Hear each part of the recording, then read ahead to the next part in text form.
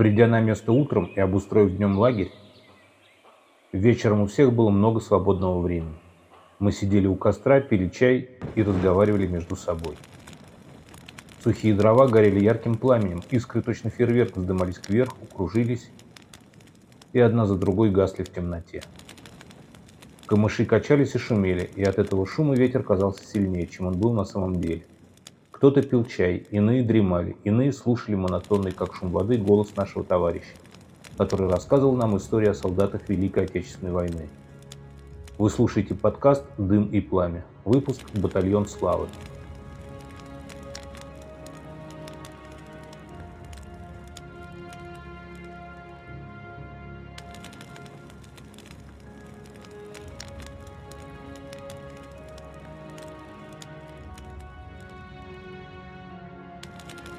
Изначально первому батальону 215-го полка 77-й гвардейской стрелковой дивизии ставилась задача произвести разведку боем немецкой линии обороны на высоте 166,7.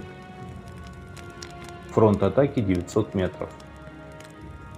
В случае успеха требовалось овладеть второй траншеей и развивать наступление в глубину, чтобы выявить систему огня и опорные пункты противника. В случае неудачи предписывалось отойти на исходную, заново провести артиллерийскую подготовку и только после этого переходить в наступление.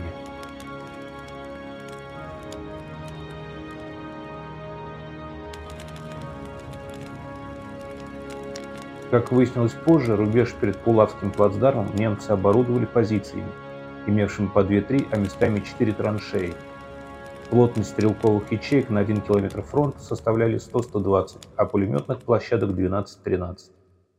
Весь передний край обороны противника прикрывался проволочными и минно-взрывными заграждениями. Проволочные заграждения проходили в 20-25 метрах от первой траншеи и состояли из 2-3 рядов проволочной спирали и рогаток. Артиллерийская подготовка началась в 8:30 утра.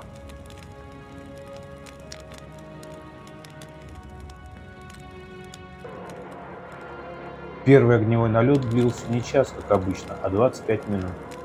Чаще всего, как только мы открывали огонь, противник успевал отвести свои войска на вторую и даже третью линию обороны. Мы расходовали много снарядов, не причинив особого вреда. А в этот раз поразили оборону немцев на глубину 6-8 километров.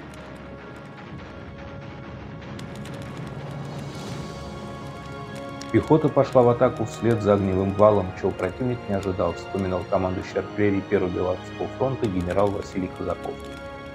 Помогал наступающим и погода. Густой снег и туман скрыли наших солдат от немецких пулеметчиков и минометного огня. За 4 минуты до окончания артиллерийской подготовки штурмовые группы под прикрытием огня приблизились к переднему краю противника и заняли исходное положение для атаки в 100-150 метрах от его первой траншеи. Гвардейцам потребовалось всего 7 минут, чтобы овладеть первой линией обороны немцев. Однако находящиеся во второй траншее солдаты противника оправились от огневого налета и вступили в бой. На выручку пехоте пришли танки и самоходки, а приданные батальоны минометы 15 минут подавляли огневые точки врага.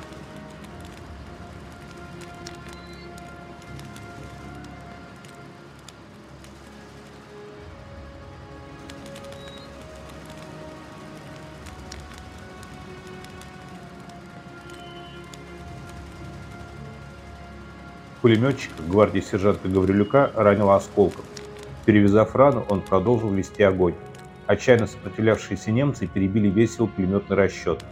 Оставшись один, раненый сержант стрелял длинными очередями, пока вокруг него не осталось ни одного живого немца.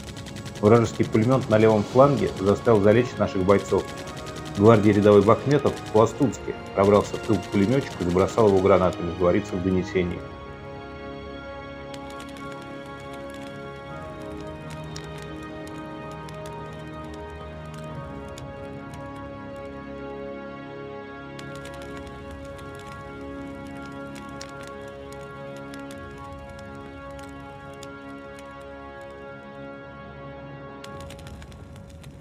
В 9:25 вторая линия обороны немцев была захвачена. Уроженец города Шахты Ростовской области, полный кавалер ордена Славы Петр Зибров рассказывал, что ожесточение боя доходило до рукопашных схваток. Патроны кончились. В одном из окопов, израненный пулями и осколками гвардии старший лейтенант Гурьев, он получил 12 ранений. И двое бойцов его взвода бросились в рукопашную на минометный расчет противника. Штыками и прикладами автоматов убили 7 немцев. Овладев второй траншеей, наш батальон оказался на западном скате высоты 166,7. Стало возможным наблюдать всю оборону противника и прицельным огнем уничтожать его живую силу и огневые средства в глубине.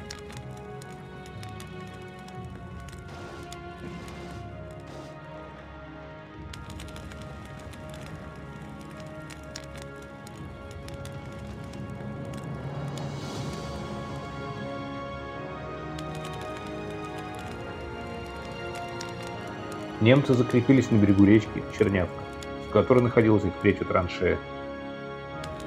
Болотистые берега речки стали непреодолимым препятствием для танков и самоходов, и пехоте пришлось атаковать вплавь.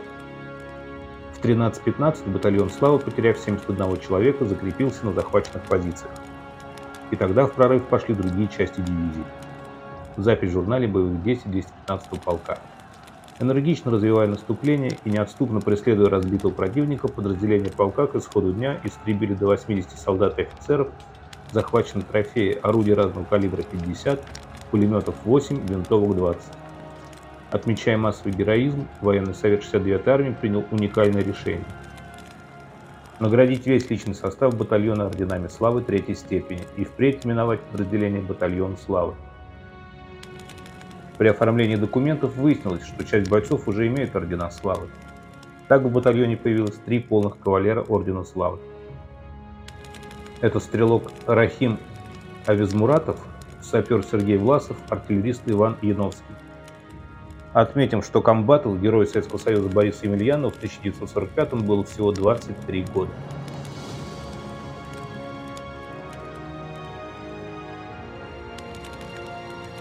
За всю историю Великой Отечественной войны это единственный случай, когда весь личный состав крупного подразделения, живые и мертвые, был награжден орденом Славы.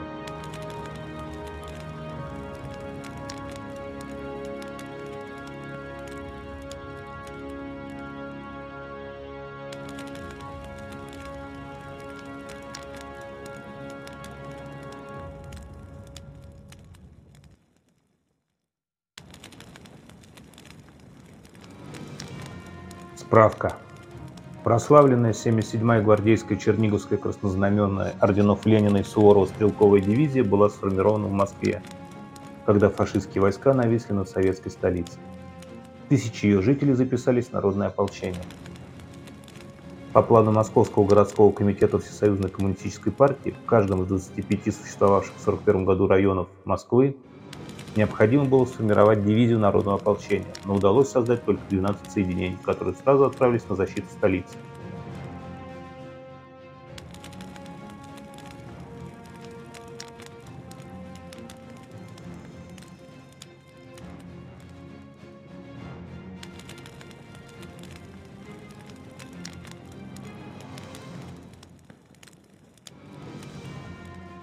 В Киевском районе Москвы была сформирована 21-я дивизия народного ополчения.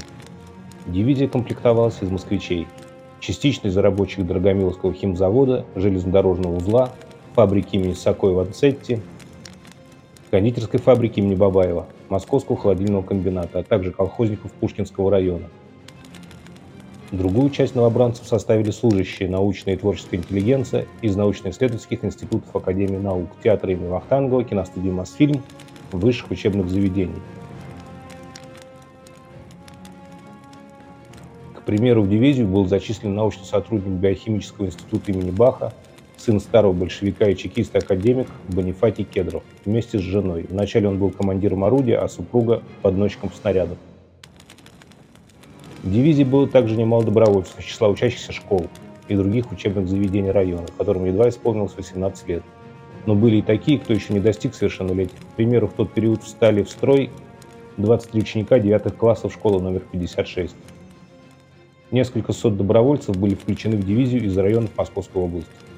А всего в пункт сбора дивизии 6 июля 1941 года прибыли 7660 человек. Большинство из них не имело военной подготовки, но у ополченцев был высокий моральный дух и желание уничтожить врага. И вот, выйдя в поход летом 1941 года от стен Кремля, дивизия завершила его весной 1945 года в Германии. За это героическое время она стала 77-й гвардейской, получила почетное именование Черниговская 21 сентября 1943 года.